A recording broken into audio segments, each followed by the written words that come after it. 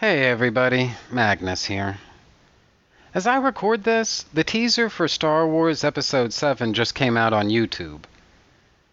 Let me begin by saying all the people who created and posted fake Episode 7 trailers can all fuck off and die from gonorrhea as far as I'm concerned. You know who you are. You're not funny. You're a fucking asshole.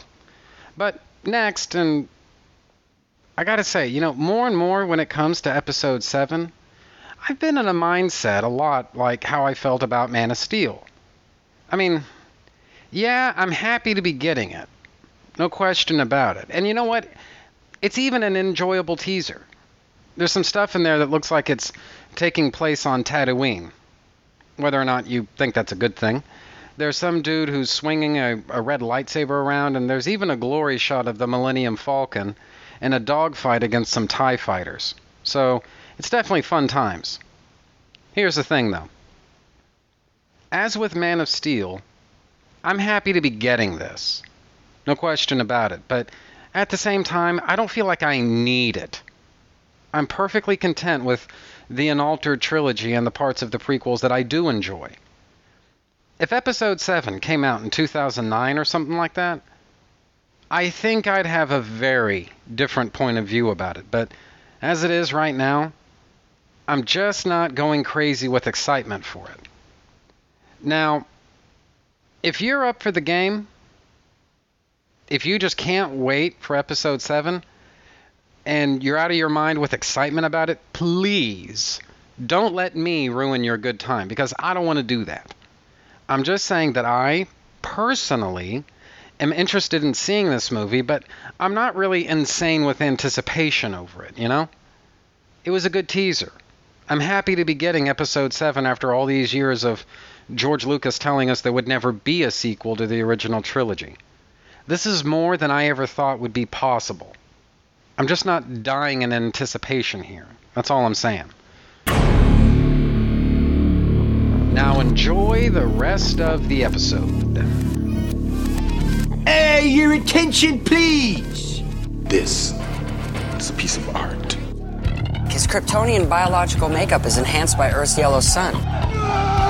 Dr. Doom wears body armor to conceal his own mangled form. Worst episode ever. Why? Who shot first? Yeah. Who gives a shit? It's what's called super nerd nitpicking over something that's not really that important.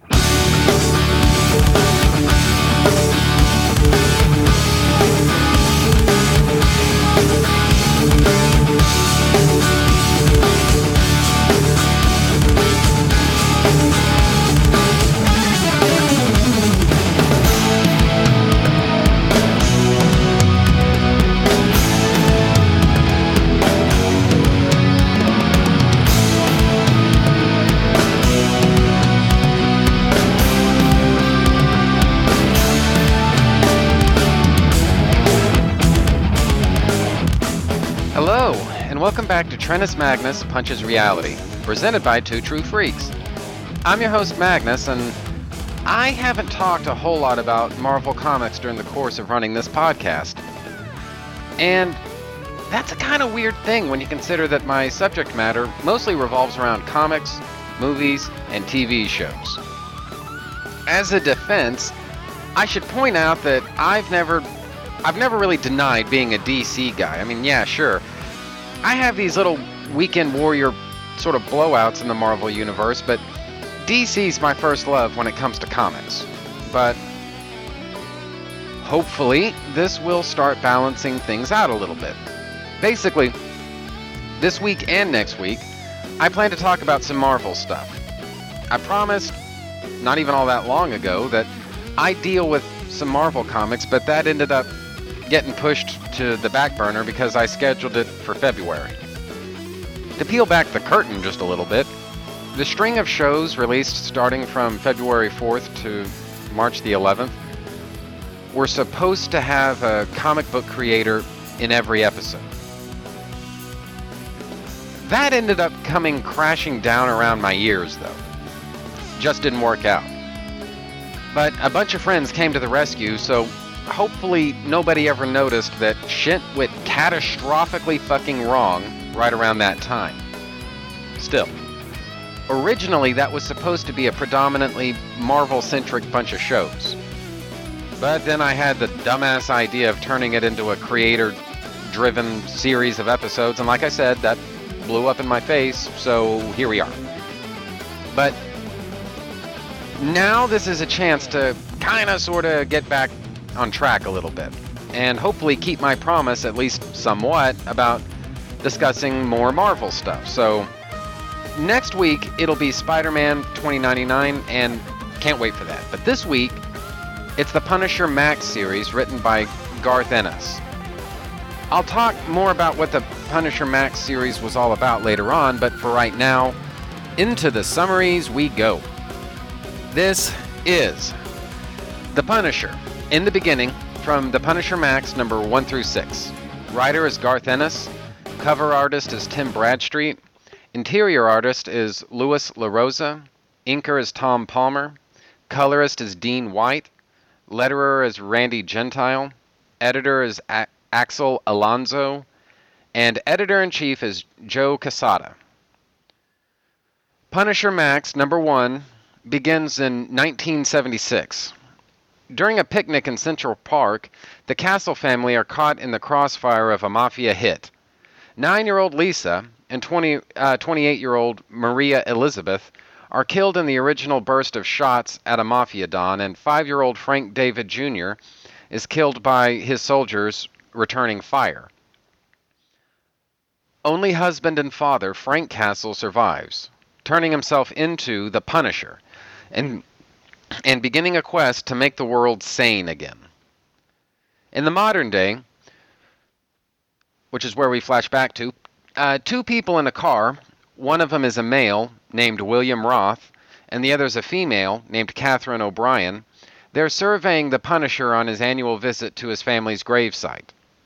As they watch him, Roth wonders aloud how they're going to take him down until O'Brien reminds him that Fat Boy, quote-unquote Fat Boy, gave them orders not to do anything. Having gotten a fix on his location, they leave to watch the rest on widescreen.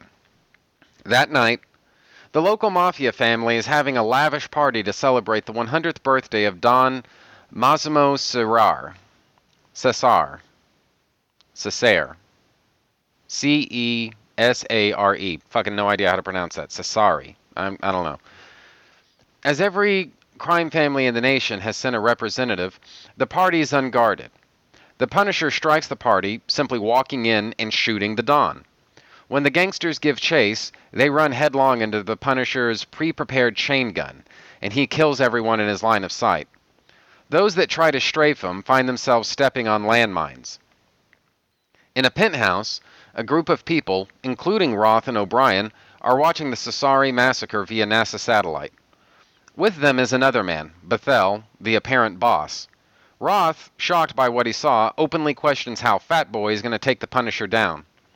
Bethel goes into the next room where Fat Boy chides him for the video setup, which he deems unnecessary. He explains that he can handle Frank Castle and will do so soon because he's Castle's only friend in all the world. Punisher Max number 2. At one of the many funerals made necessary by the recent actions of the Punisher, members of the Cesare family argue between themselves about what their next move should be. While they're arguing, the Punisher explodes an SUV with a bazooka because you get the other guy on the ropes, you keep him there, to put it in the Punisher's own words. The group in the penthouse watch the news in shock, and Roth and Fat Boy begin to argue. Roth posits that Fat Boy is scared of his old friend and is wasting time, at which point Fat Boy grabs Roth by the balls and explains that, number 1, he's not as soft as he appears to be. Number 2, his name is Microchip, not Fat Boy. And number 3, he worked with Frank Castle for 10 years, helping him become an efficient killing machine. So yes, he's fucking scared after seeing the work he just pulled off. With that, he orders Bethel to get his squad ready for a strike that night. Elsewhere, Frank converses with Nadine, a prostitute. She tells him the lack of mafia higher-ups, either through death or from being scared, has led to quiet streets. He notices a young-looking girl and asks about her. how old she is, if she's hooked on anything yet, and all that. He suddenly kills her pimp, giving his money clip to Nadine with the instructions to send the girl home with half and tell the new guy to watch himself. Still elsewhere, mobster Larry Barucci meets up with Nicky Cavella and his soldiers Ink and Pitsy in a restaurant.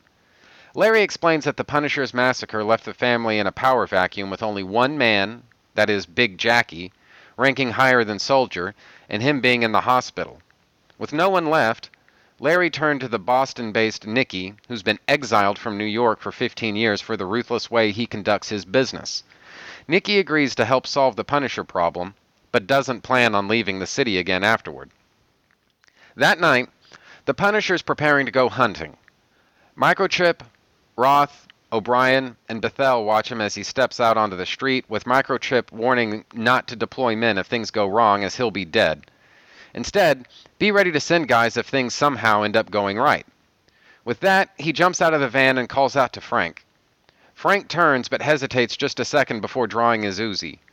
Microchip raises his shotgun and shoots Frank in the chest with it. Stepping over his body, he shoots Castle in the hand as he reaches for his Uzi, and then a third time, into the head. Punisher Max number 3. Larry Barucci visits the Cesari family's last living capo, Big Jackie, while he's in the hospital, where he informs them that he's invited Nicky Cavella into town to help with the Punisher problem. Angry, Jackie says to send Nicky and his crew back home. After Larry leaves the hospital room, however, Ink and Pitsy enter and kill Jackie. Meanwhile, in the hospital hallway, Nicky catches a news broadcast reporting that Frank Castle, a.k.a. the Punisher, has been captured by police. An eyewitness, Walter Krause, reports having seen him being placed into a van by someone appearing to be SWAT. An unbelieving Nicky has Larry get in touch with his contacts in the police department to see if this is true. In the penthouse, the Punisher's tied to a chair with chains in a dark room. Micro explains that he took him down with stun rounds, and that he used 7 in total on Castle when really 1 should have been enough. In the main room, Catherine O'Brien listens to Micro and Castle at the door so that she can hear Castle's voice, while Bethel sees the same news report that the mobsters did. He assigns Roth to talk to the old man and convince him he shouldn't be talking to the press anymore. Micro explains to Frank that they need to talk and that he has to show results with them quickly, then fans out pictures of his murdered family right in front of Castle. Larry's police contact has confirmed that they haven't picked up the Punisher. Reportedly, the group that does have him are acting in the name of Homeland Security. Micro goes over his past with the Punisher, including working with him because his son was randomly murdered as well, and having walked away because he realized the cycle of crime would never end no matter what he, Castle, or for that matter anyone else ever did. He says Castle kills because he likes killing, having gotten a taste for it in Vietnam when a darkness reached out to him and he told it yes. When Micro stops speaking, Castle tells him to put the pictures of his family away, or, and I quote, I guarantee you'll have to kill me, unquote. O'Brien, still listening, gets rattled and fixes a drink from the minibar. Roth visits Mr. Krause in Sheepshead Bay, but before he can get inside to talk to him, gets dragged away by Nicky, Ink, and Pitsy. They decide to get information from Roth instead of Krause, promising him that they'll cut his balls off and put him in a paper cup if he doesn't cooperate. In the penthouse, O'Brien attempts to warn Bethel that they are making a mistake with Frank Castle, using a metaphor about zoo tigers never being truly tamed. He sends her to go check on Roth, who's late to check in, and then she warns him that Frank Castle is not to be fucked with as she leaves. In the darkened room, Micro talks to Castle about how he doesn't believe he's insane, which is why he thinks that he's going to listen to the deal that he's offering. A deal that will allow him to leave the Punisher behind forever. Punisher Max, number 4. Micro offers the Punisher the chance to stop going after local small fries and hunt the likes of Osama bin Laden with full backing and support of the United States government. In Sheepshead Bay, Larry Barucci has to pull the car he's driving Nicky Cavella, Ink, and Pitsy in over so that he can vomit as the mobsters discuss the information on the Punisher's whereabouts that they've extracted from William Roth. Nikki mentions they'll have to toughen him up when he vomits once more at the very mention of balls. Micro tells Castle that Bethel and his crew are CIA charged with assassinations, but don't have the funding or legal room to recruit standard operatives. If Castle agrees to join, a press release will go out stating that he committed suicide while in their custody, and he'll have no official contacts other than Micro to give him his targets. Castle chooses not to accept. Downstairs in the hotel, Claude, Nikki sends Ink to sabotage the service elevator. Castle explains that he refuses to work for the people who run the world because it gets you stabbed in the back. He refuses to go to war so someone can sell M16s. Catherine O'Brien arrives at Walter Krause's apartment and shows him a picture of Roth. As he's telling her about the mobsters taking him away, Roth stumbles up the hall clutching his bleeding crotch in one hand and holding a paper cup in the other. O'Brien calls a warning in to Bethel, who tells her to get rid of the hurt Roth and get back to the penthouse. Then orders Alpha Team into the basement. Ink, having heard the soldiers loading into the elevator, warns Nikki that he may not be able to sabotage it in time, but is able to clip the last wire and sends it, full of soldiers, 47 floors down into the basement, killing the Alpha Team. Castle tells Micro about Bob Garrett, the man who lived next door to the Castle family when the massacre happened. A while after, Garrett paid a visit to Frank, during which he told him he was splitting up with his wife because he met someone else. Frank compares their situations. Quote, "I lost my wife, and you threw yours away like she was nothing." Unquote. After that, Frank tells Bob Garrett to run. When a confused Garrett doesn't move, an enraged Frank brutally assaults him, throwing him through a window and finally being restrained by 5 men. Micro questions why Frank's telling him such a story, and Frank replies by asking where Bethel's funding comes from. At the same time, the mobsters knock on the penthouse door, with Pitts shotgunning the woman who answers in the face. Frank continues to ask where the funding comes from, despite the explosions on the other side of the door. Nikki Cavella shoots Bethel in both knees, and Pitts kicks open the door Castle and Micro are behind, holding the shotgun on Micro. Punisher Max, number 5. Nikki Cavella shoots Micro in the shoulder and puts his gun to the Punisher's forehead.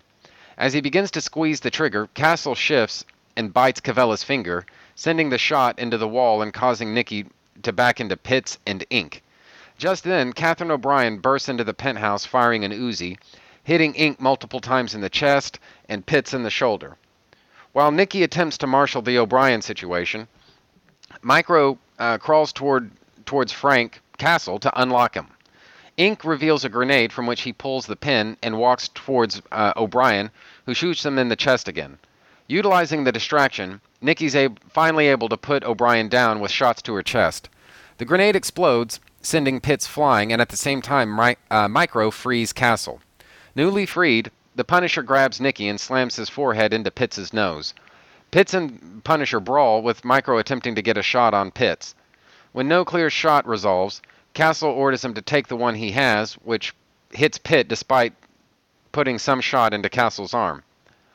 Worried the police are coming, Cavella, Pitts, and Larry Barucci flee the scene. The Punisher does the same, taking Micro, who leads him to a storage warehouse he'd set up back in 1966, along with Frank. In the penthouse, Bethel assures the responding police officers that the blood-soaked and exploded suite is not a crime scene because of their Homeland Security status. O'Brien quits as paramedics roll her out of the room, and Bethel notes she'll be thrown back in prison. He then makes a call to activate the bug inside Micro's cell phone and have a gunship meet him at LaGuardia. In the warehouse, Micro's agreed to tell Frank about Bethel's funding. He informs them that Bethel imports heroin from Afghanistan, bringing it in the body bags of dead soldiers, and has police department contacts sell it.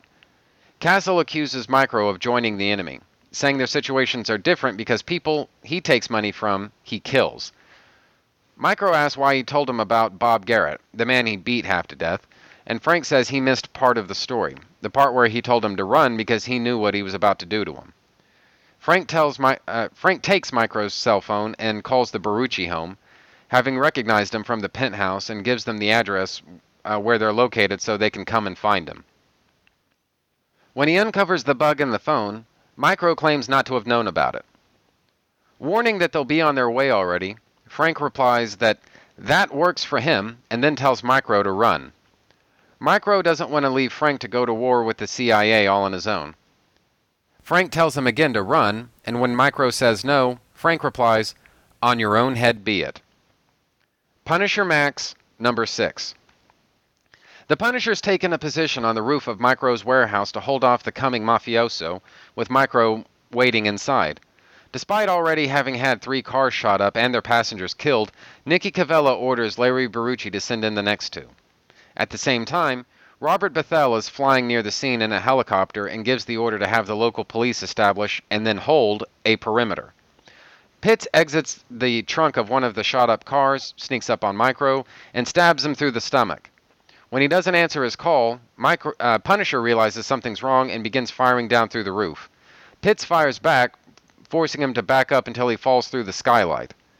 The Punisher and Pitts then begin to fight, with Pitts destroying one of Castle's ribs with a shotgun blast, and Castle then giving Pitts everything he's got. Bethel's helicopter passes over Cavella and Barucci, who are themselves planning to move in on the warehouse, having heard Pitts's shotgun firing, and he orders the soldiers to open fire.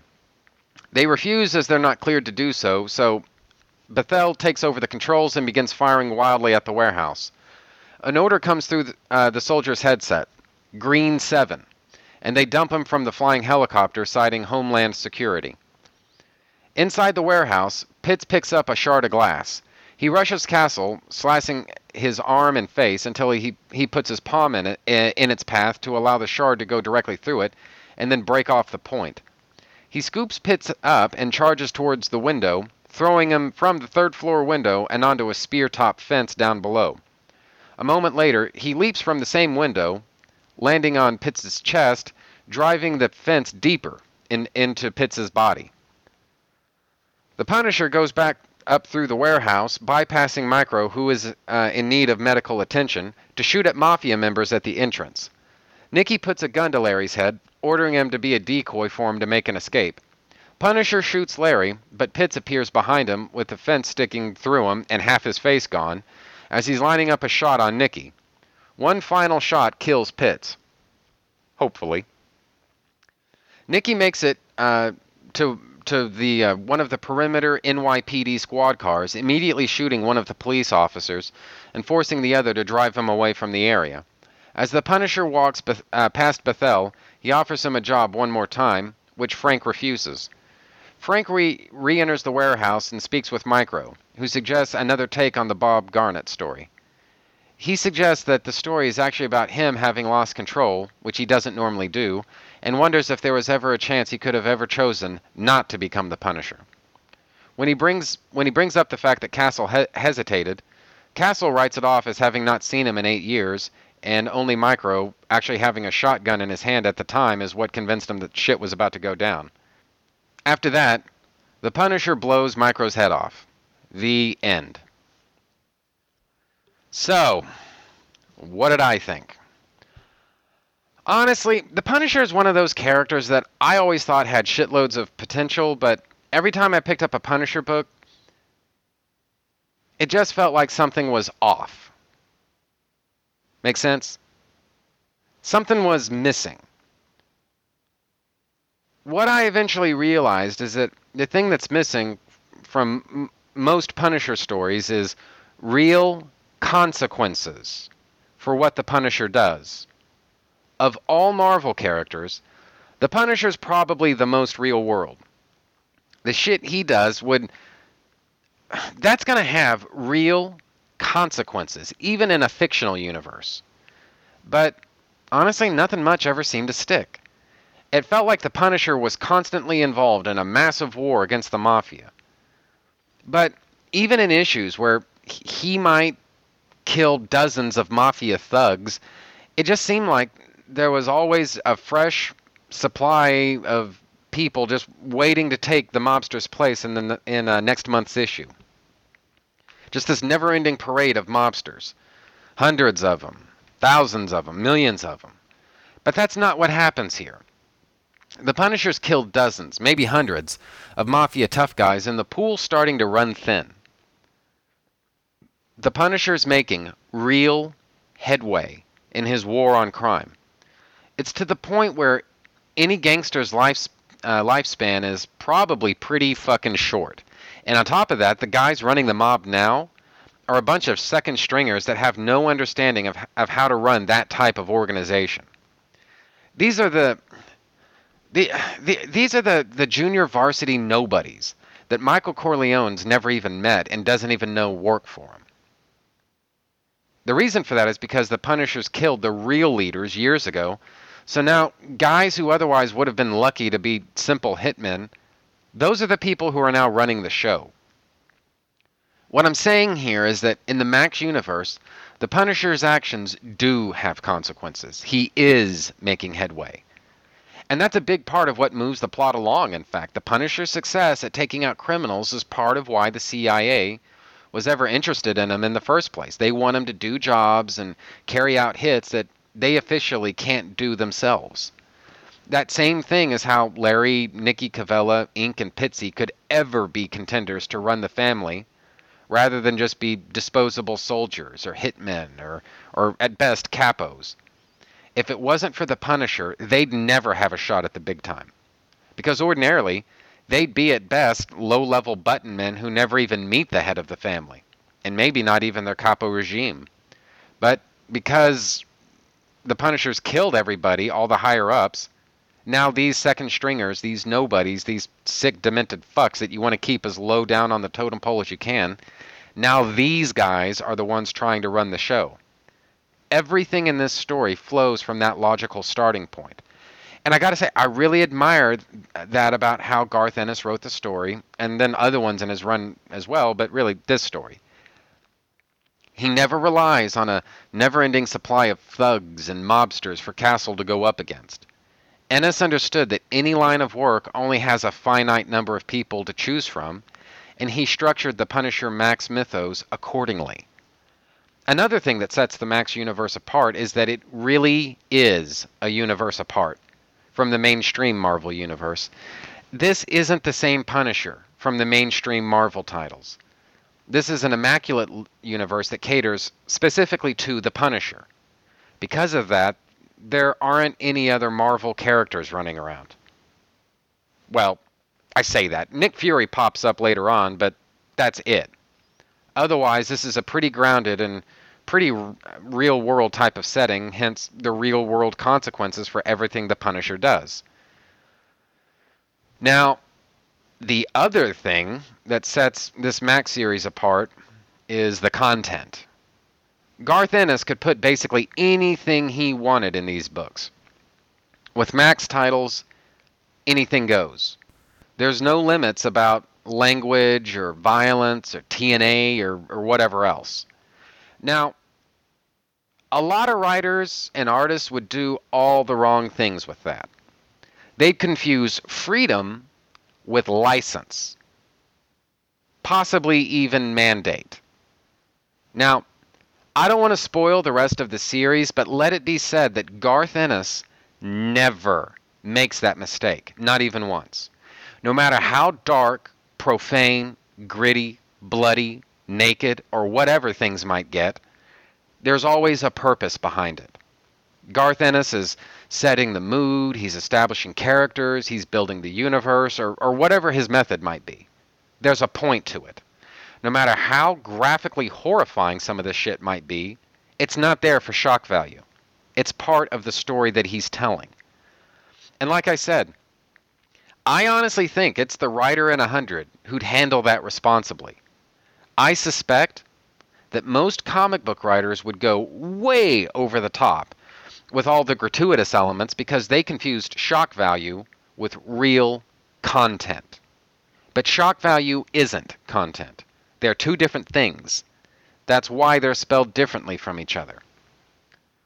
Another thing is that What we're seeing here is basically the Garth Ennis version of the Punisher. He understands what makes the character tick. He knows the character's history.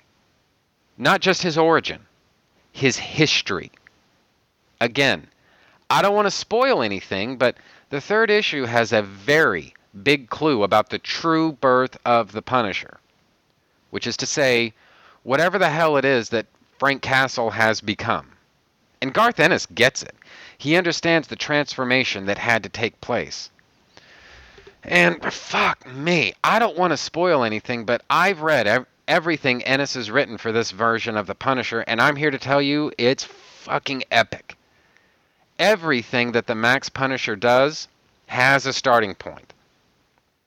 And you know what? Believe it or not, it's even got an ending point too. I don't know when, but sooner or later, I'm going to talk about all that stuff. The complete Garth Ennis Max Punisher. I'll talk about it on this very podcast. Can't say when because I honestly have no idea. I've got a schedule, and if I abide by it, I won't be able to come back to the Max Punisher for a hell of a long time. But I will come back to it. Count on it. And I'll tell you why. When I was a kid, I was maybe 11 or 12, something like that. I read some Frank Miller Love Fest in some magazine or another. A Comics Buyer's Guide. Wizard Magazine. Might have been Hero Illustrated. Remember Hero Illustrated? I do. Anyway, there were a bunch of quotes from a lot of different comic book writers and artists and all that stuff. Big names in the industry. Along with independent guys and then publishers and editors, the whole shit. But one quote has always stuck with me. In this sea of Frank Miller cocksucking, one kind of stuck with me. One sort of, I don't know, rose above all the rest, I guess. I can't remember which magazine the quote appeared in. I can't even remember who the fuck said it. I just remember that someone said, I can't read anybody else's Daredevil. Now, at the time, that hit me right between the eyes. I followed characters back then. I liked Superman, so I followed Superman. I liked The Flash, so I followed The Flash.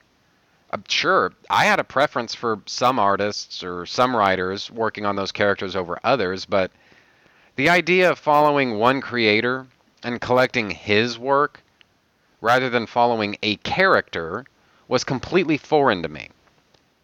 I just didn't understand the mentality because to me it implied that one writer basically has a monopoly on a character. His work on that character is definitive. You need not read anybody else's stuff on that character because a certain writer has already done the job perfectly. And nobody will ever be able to match that. That seemed to be the attitude. And like I said, when I was a kid, I didn't relate to that at all. I just couldn't connect to it. To me, the character was what counted the most.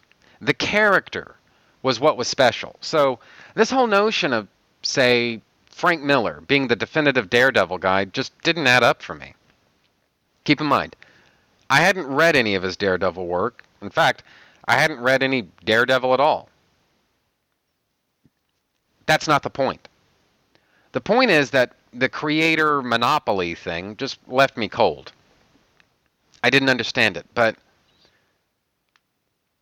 I gotta tell you, in the years since then, long after I read that quote, long after it made an unforgettable impression on me, since that time, I've read Mark Waid's entire run on The Flash.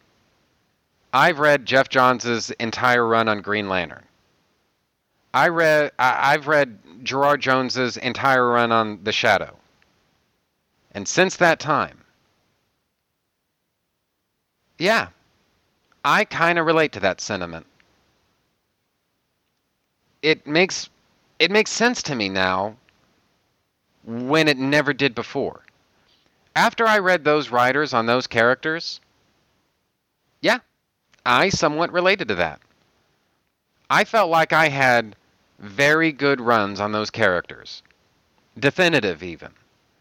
And because of that, I really don't feel like I need to read somebody else's Wally West, or Hal Jordan, or Shadow, or Jonah Hex. I mean, I'm sure they have legions of admirers, and fuck, I'm even sure that those are good stories. But the thing here is, Mark Waid's Wally West, for me, is definitive.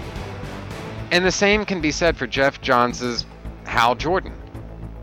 For me, his take on Hal Jordan is perfect. I don't need anything else. And I don't especially want it. That's basically how I feel about Garth Ennis on The Punisher too. Shitloads of talented writers have put their spin on The Punisher over the years, before and after Ennis came along, and you know what? That's great. More power to them. I'm glad that those writers had their shot. And I'll even allow that some of it's pretty good stuff, but me personally, I don't need anything other than Garth Ennis on The Punisher. He has this perfect run on the character. He understands the Punisher. He knows how the Punisher's world works. He knows the types of enemies that the Punisher needs to go up against. The Garth Ennis Punisher, for me, is definitive. I don't need to read anybody else's work on the Punisher. And honestly, I don't want to. If I read a Punisher story, I want it to come from the imagination of Garth Ennis. Again, this isn't intended to be disrespectful to other creators. But at the same time, nothing would be more disappointing than reading some other guy's Punisher, watch him try to copycat what Garth Ennis did, but completely fuck it up because he doesn't understand what makes the Garth Ennis Punisher work. So, that one guy said of Frank Miller that he can't read anybody else's Daredevil. Frank Miller did such a good job on Daredevil that he actually ruined that character for whoever said that quote if anyone else ever tries to write it. He'll either read Frank Miller's Daredevil or he'll go without Daredevil. And that's fine by him because Miller did the job so perfectly that nobody else could ever hope to match. Now, whether or not I agree with him about Frank Miller on Daredevil isn't the point. The point is that I relate to that philosophy now, that mindset, when it comes to certain other characters. I can't read anybody else besides Mark Waid write Wally West, Geoff Johns write Hal Jordan, Gerard Jones write The Shadow, Jimmy Palmiotti write Jonah Hex, or Garth Ennis write The Punisher. There may even be other characters on my list, but you get the point. Those guys specifically understand those characters specifically. Their work on those books, for me, is definitive. And as you can see, it's a pretty fucking short list of people who get that type of honor. So, my hope is that the fact that I'm willing to give that distinction to Garth Ennis and his work on the Max Punisher, that should tell you something. This honor isn't given lightly. Not just anybody gets to claim ownership of just any character like this. Go read the Garth Ennis Max Punisher. It just doesn't get any better than this. Okay, so I think that's that. For some administrative stuff, like I said before, next week I'm going to be talking about Spider-Man 2099. So those interested, just by all means, hope you come back for that. But for right now, I'm going to take a break and I'll be right back after these messages.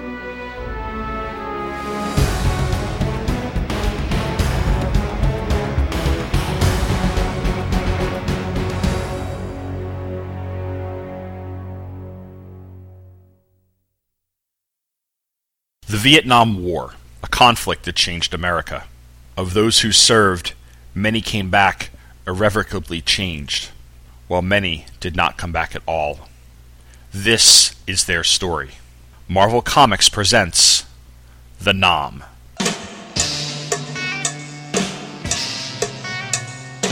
Join me, Tom Panarese, for In Country, a podcast that covers Marvel Comics series The Nam.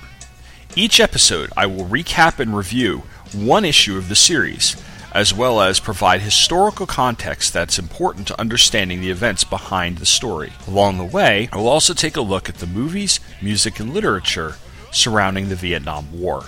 New episodes are posted every 2 weeks at incountry.podomatic.com. You can find show notes and other media at popcultureaffidavit.com.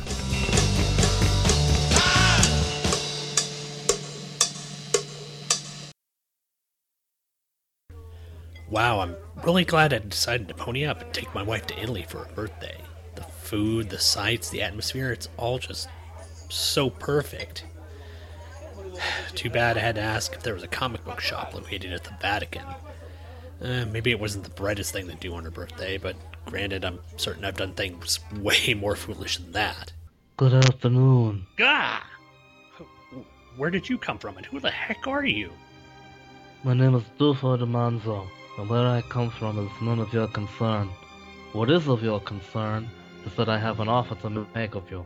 An offer that you should not refuse. Okay. What is it? I have listened to your podcasts, and it just so happens that I am in the podcasting business myself. Someday I will ask a favor of you, one that I hope you will repay to me in good faith. When you do so, you will become a part of my family, and your show will prosper along with it. Oh, that sounds great. What do I need to do? You will know when the time is right. Until then, I wish you and your lovely wife the happiest of times in my fair country. Okay, cool. Some time has passed. And that does it for another episode of Just One of the Guys. Thanks everyone for listening, and I'll catch you all next week. Bravo. Bravo. Gah! Bravo. How the hell did you find me, and how did you get in my house? Do not worry yourself with such trivial matters. I have seen your work with this podcast, and I have come to accept the favor that is owed to me. But you never said what you wanted from me. That is true, so let me restate it now. Wait, what? I have started up a brand new podcasting venture entitled Two True Freaks. I am setting them up with their own website, twotruefreaks.com, and I am gathering up podcasts such as yours that have gained my favor to become a part of the Two True Freaks podcast network. I will do the honor of putting the Just One of the Guys on the Two True Freaks network, and in return, our debt will be settled. Oh, okay. Hey, wait, what debt? Do you accept my offer? Sure. I mean, does this mean I'll get paid for the show finally? No. Oh, okay. Well, does it mean that I'll get some cannoli? Of course. The DiManzo family originated cannoli. In fact, we are known the world over for our stuffing of creamy fillings into tubes. Come check Did you out know Just that One of the cannoli Guys and every Friday at twotruefreaks.com.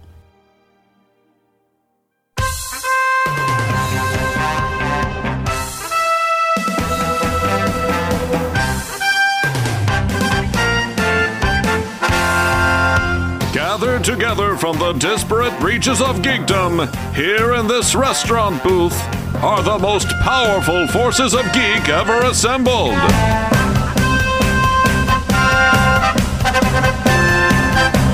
Ryan, the Toy Geek.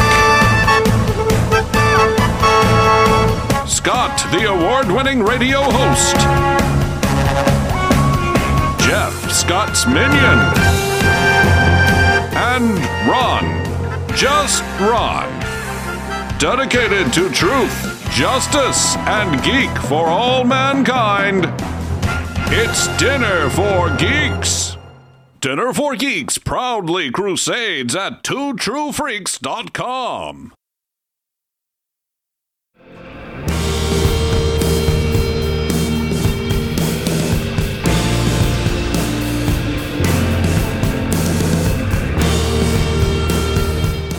Okay, I'm back now. And usually right around here, this is just about the time that I normally go into, feedback and all of that fun stuff, but I'm not going to do that this time. Sometimes in life, you have a really perfect moment. You understand? Sometimes, I don't know, it's just, you have this, you're in, and it usually lasts for just a second, right? An experience where you wouldn't change a thing, even if you could. And if you think about it, that is a pretty rare feeling, because maybe it's just something that's natural, inherent to the human condition. But I think at any given moment, most of us are experiencing circumstances where we might change anything, up to and including just the very reality of our lives at that moment, the entire fabric of it, everything. And then other times you have, I don't know, just this moment of satisfaction. You understand? It really is a perfect moment. And I feel like that's where I've been, like all week. At the time that I record this, it is July the 12th, 2014, 3:11 in the morning on Saturday morning. But really Friday night, because I haven't gone to bed yet. And I just look back on this past week, and it really has been awesome, Last week, not this past Tuesday, but the Tuesday before that, I released my 50th episode, and I'm not going to get into any of the feedback for it here, but I am going to say that the response to it has really been frickin' positive. A lot more positive, in fact, than I was originally expecting, because I figured, well, it's kind of bloated, it's got this huge runtime to it, it's something like, I don't know, what, like 3.5 hours long, or just over that. And actually a good bit of that was me just running my mouth, kind of like I am right now, and certainly that section, but really the entire episode, just it kind of lacked structure, but I thought it kind of made up for that a little bit in personality, and definitely I don't want to sound like I'm ungrateful to my guests, because believe me, I am. I am definitely grateful, definitely appreciative of my friends who showed up. But that last bit, it was mostly just me running off at the mouth. That was it, And I kind of figured that would be the moment when at least a few of you would turn on me. Make sense? Where, like, you finally reach this moment where you're like, God, I wish this fucking ginger would just shut up. And it's actually been like totally the opposite, anyway, so there was that.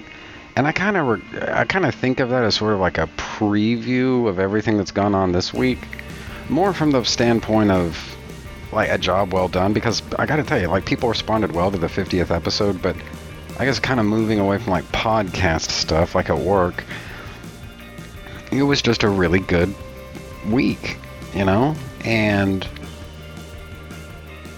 a lot of positive things really happened. I'm starting a new schedule. In fact, on Monday, this coming Monday, starting up a brand new schedule, and in effect, I'm going to have a completely new boss. And I don't know if my new boss knows it yet, but he's, in me, he is going to receive one of the top performers at the company right now.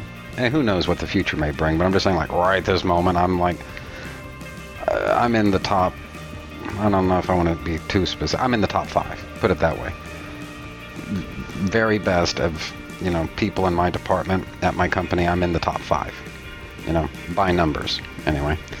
And so, it's just been a really positive thing, this whole past week, it's just been, yeah, it's been hard to put into words, but I don't know, it's been just good, and that feeling of contentment that usually comes and goes, and it's only here for just a moment.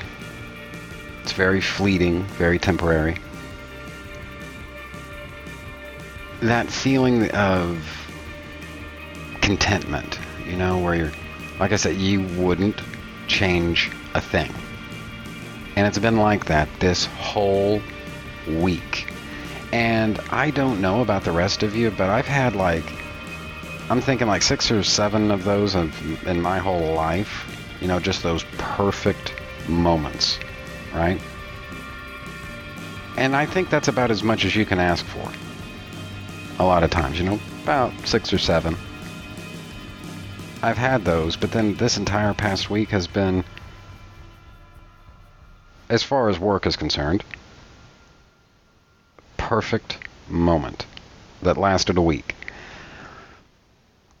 And there have been some other, neat things. I'll probably get into those some other time, but it's just I've been going through just a major Silver Age Superman binge lately. So when I get home from work, I've got this huge, I'm not kidding, huge stack of trade paperbacks waiting for me.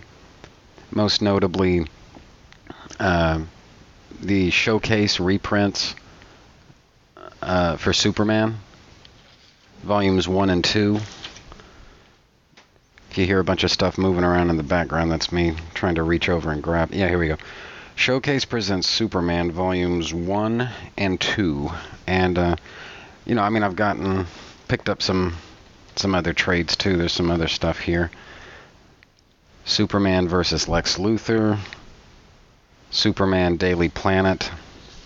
Superman, The Greatest Stories Ever Told, Volume 2. And that's not, by the way, that's not to be confused with The Greatest Superman Stories Ever Told that I think was released back in 1988. Totally different thing. This is Superman, The Greatest Stories Ever Told, Volume 2.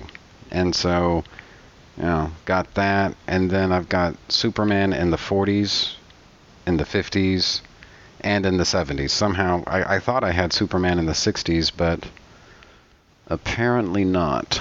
So, anyway. And so I guess what I'm saying here is that, work has been going great, and then I come home to comics that I just love. I cherish, and I've said before that, the way I do this show, Trennis Magnus Punches Reality,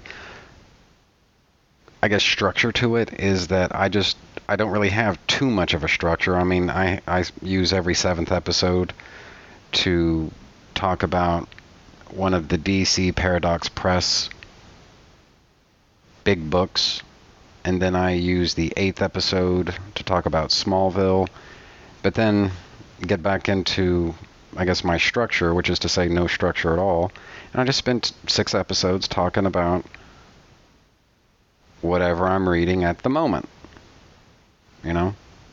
As you go through Trennis Magnus Punches Reality, you're pretty much following my fanboy muse wherever it's taken me. And I don't want that to sound, maybe as snooty as it probably does, because there are a lot of people out there who do index type of podcasts, right? Like take Chris Honeywell and Scott Gardner, right? They did an index podcast of every Marvel Comics Star Wars issue that there ever was. They went through it beginning to end. Michael Bailey and Jeffrey Taylor they're going through the entire Burn Age Superman. Sean Angle is doing Just One of the Guys, Green Lantern podcast. And I've got, like I said, nothing but respect for people who can do those types of shows. All right? From the bottom of my heart, really, they do have my admiration, because I have to tell you, I don't think I could do it. You know, I don't think I could do that. You know, have an index show where I'm basically definitive, you know, covering everything from a particular line of comics, right? Because I don't really think the big book thing counts. And there are a lot of reasons for that. I don't want to get into it. But anyway, bottom line is, you know, I don't really think that counts. And so the whole structure of Trinus Magnus Punches Reality is partly it's just a reflection of my personality. I go from one thing to another, to another, to another, to another. And the way I thought it would work, at least in my mind, was that people would just download the shows that they were interested in, but they weren't necessarily going to follow every single little thing, because what are the odds that there's somebody out there who likes every single thing I've talked about, right? Or, for that matter, hates it. You know, the things that I had, I don't know, less than positive things to say. What are the odds that they like all the same stuff I do and dislike all the same stuff that I do? And for all the same reasons. And so it never crossed my mind that anybody would follow every single episode, right? And so I thought the strength of this, if I'm going to have any at all, but the strength of this show was always going to be the diversity of material. And let's face it, you know, if I have a fanboy muse that I'm sure a lot of you guys do too, you're not necessarily... You can be, in my opinion, you can be a big fan of the Avengers, but that doesn't mean you necessarily want to read the Avengers every single month, like just month in and month out, you know? I mean, I tend to binge on things, you know? I mean, one week it'll be, you know, the entire run of the Batman Adventures, you know, and I got to get more, right? Then maybe the next week it'll be that Jonah Hex comic book series that by Jimmy Palmiotti that Scott Gardner is always talking about. So I got to get more of that, you know. And I honestly don't remember where the hell I was going to go with this, because it's not even like I'm working from like even rough notes. Oh yeah, 50th episode, right? And so, like I was saying, guys, it's late and I'm freaking tired. But like I was saying, the 50th episode, there was so much reaction from so many different people, and in a weird kind of way, they were all expressing so many different things. I guess what I never considered was that, you know, there are people out there who would enjoy the show, the same shows even, but for totally different reasons. And I guess, you know, maybe there's a certain amount of logic in that, and I just never considered it. You know, maybe that's it. But either way, so find out about all of that, and I'm having a good time at work. And like I said, every night I get to come home to comics that I just cherish right now. And it really, like I said, it really has been a week of perfect moments, you know? And like I said, I mean, it's so rare in life to get one at all. And so to have it last basically an entire week, at least for me, that's freaking unprecedented, you know?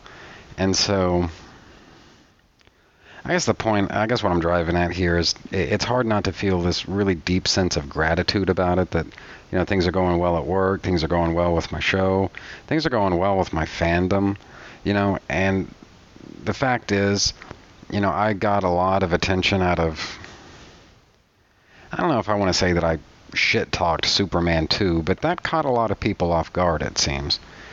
And, you know, when I did it way back in the beginning, right? I mean, that caught a lot of people off guard. They weren't expecting that, and I didn't really plan for it to go. I mean, I didn't think it would be universally beloved, but I guess there would be some number of people out there, even fans, who kind of had been thinking the same things all along, you know? Well, it turns out that maybe I was more of the lone voice in the wilderness than I originally expected, but whatever. So, I don't know where I was going with that either. Oh, yeah. Basically that, like I said, I just go where the fanboy muse takes me, and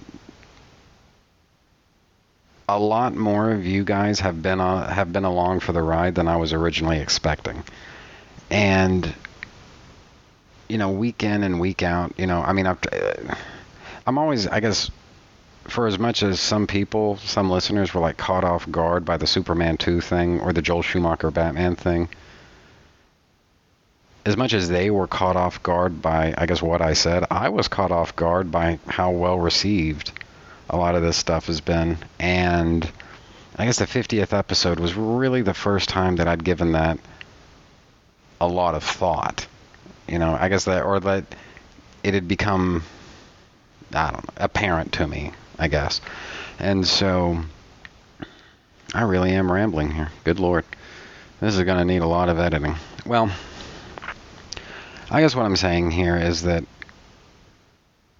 it's really been good for the past few weeks, and I think what I really wanted from this segment was to just immortalize all of that, you know? I wanted to, I guess maybe years from now, maybe come back to what I'm saying here and remember a moment, or I guess a time, when everything was good.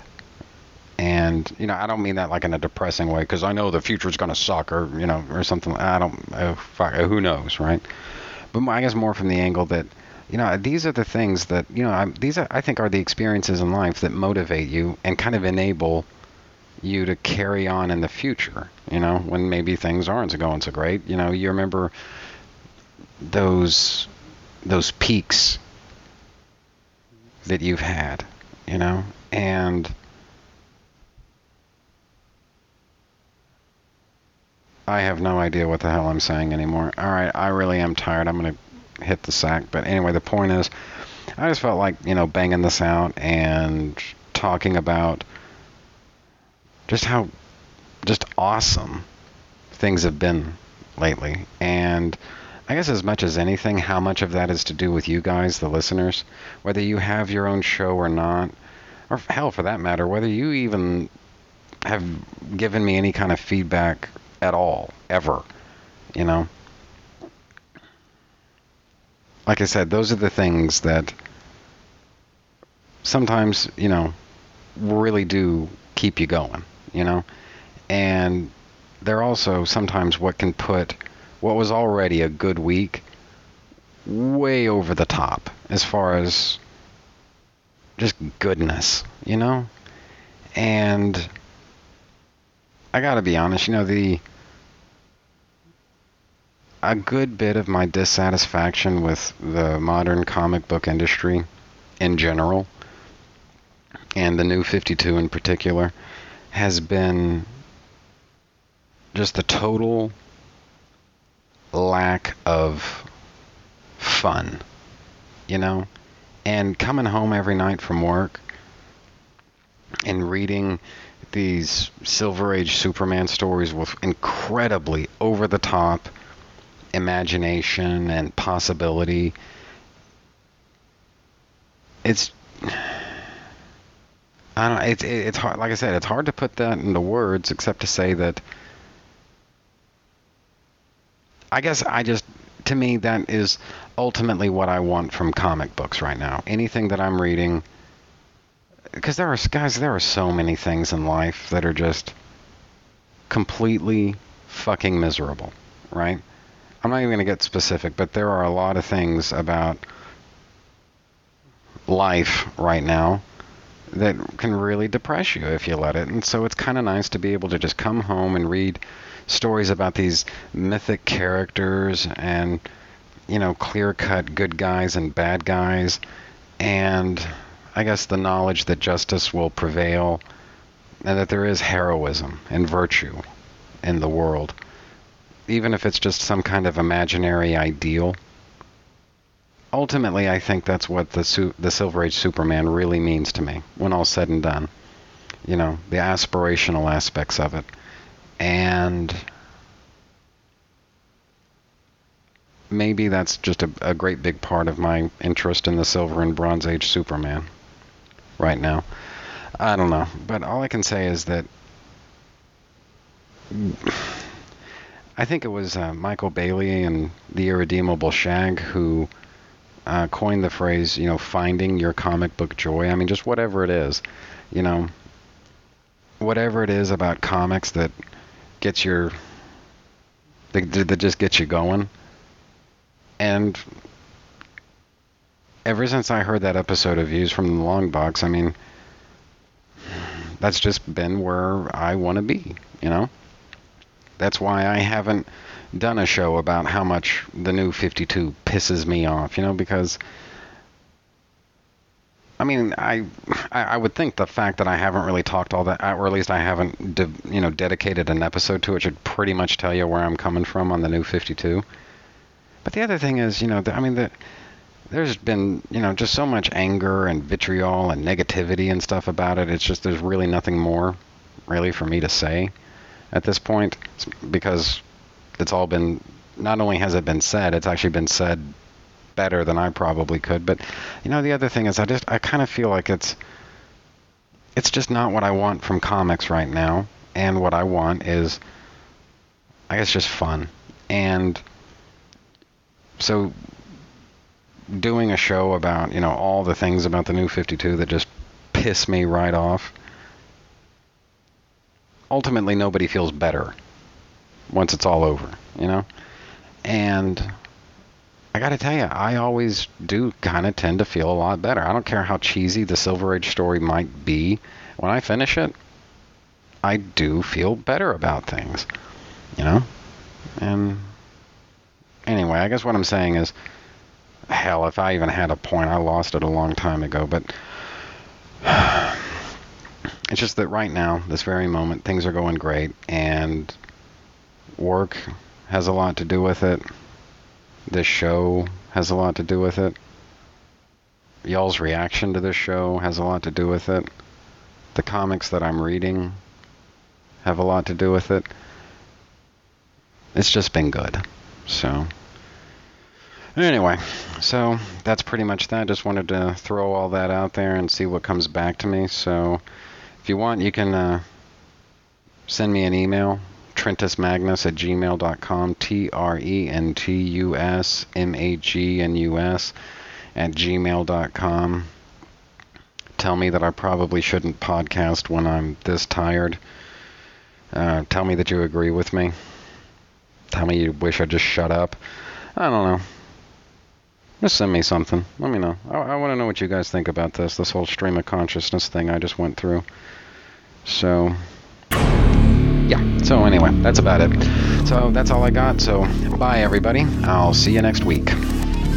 Okay, so I think that's just about the end of that. Trentus Magnus Punches Reality is a proud member of the Two True Freaks podcast network. You can find the home for Trentus Magnus Punches Reality at twotruefreaks.com, which is spelled TWOTRUEFREAKS. You can also find it on Facebook just by searching for Trentus Magnus Punches Reality. There you can interact with your fellow listeners and also see notifications of new episodes when I put them up. You can friend me on Facebook by searching for Trentus Magnus, which is spelled TrentusMagnus. You can email me and my parole officer at TrentusMagnus@gmail.com, which is spelled TrentusMagnus. Do you have a suggestion for a topic? Feel free to email me, and I might consider thinking about the possibility of potentially discussing whatever you have in mind someday. And that's a promise. Did you know? You can sponsor any episode of this or any other of your favorite Two True Freaks affiliated shows. That's right. Simply click the PayPal link, donate any amount at all, tell us which show you're choosing and what message, if any, you'd like us to read on your behalf, and you will be an official sponsor of that show's very next episode, with your message read in the show's opener. It's that easy, and there's no minimum donation. Be a show sponsor today. If you shop at Amazon.com, please consider using the link at twotruefreaks.com to shop there. If you use this link to go to Amazon and then you shop, Two True Freaks gets a cut of what you buy. It doesn't cost you anything extra, and it really helps the freaks out. You get to shop as usual and help out the Two True Freaks at the same time. Do you have a podcast of your own? If so, why not record a promo for me to play on my show? It's quick, easy, and can help you spread the word about your show. I'm always looking for more promos to play. Keep it fairly short, and yours could be next. My promos can be found at this show's homepage for those interested. Just look for the promo section. The contents of this podcast are fictitious, hypothetical, and probably completely unnecessary. Any similarity to living persons or real-life events is purely coincidental and void where prohibited by law, some assembly required, batteries not included. Trentus Magnus Punches Reality is a Magnus Media Enterprises Limited production in association with Demonsacor of Milan, Italy.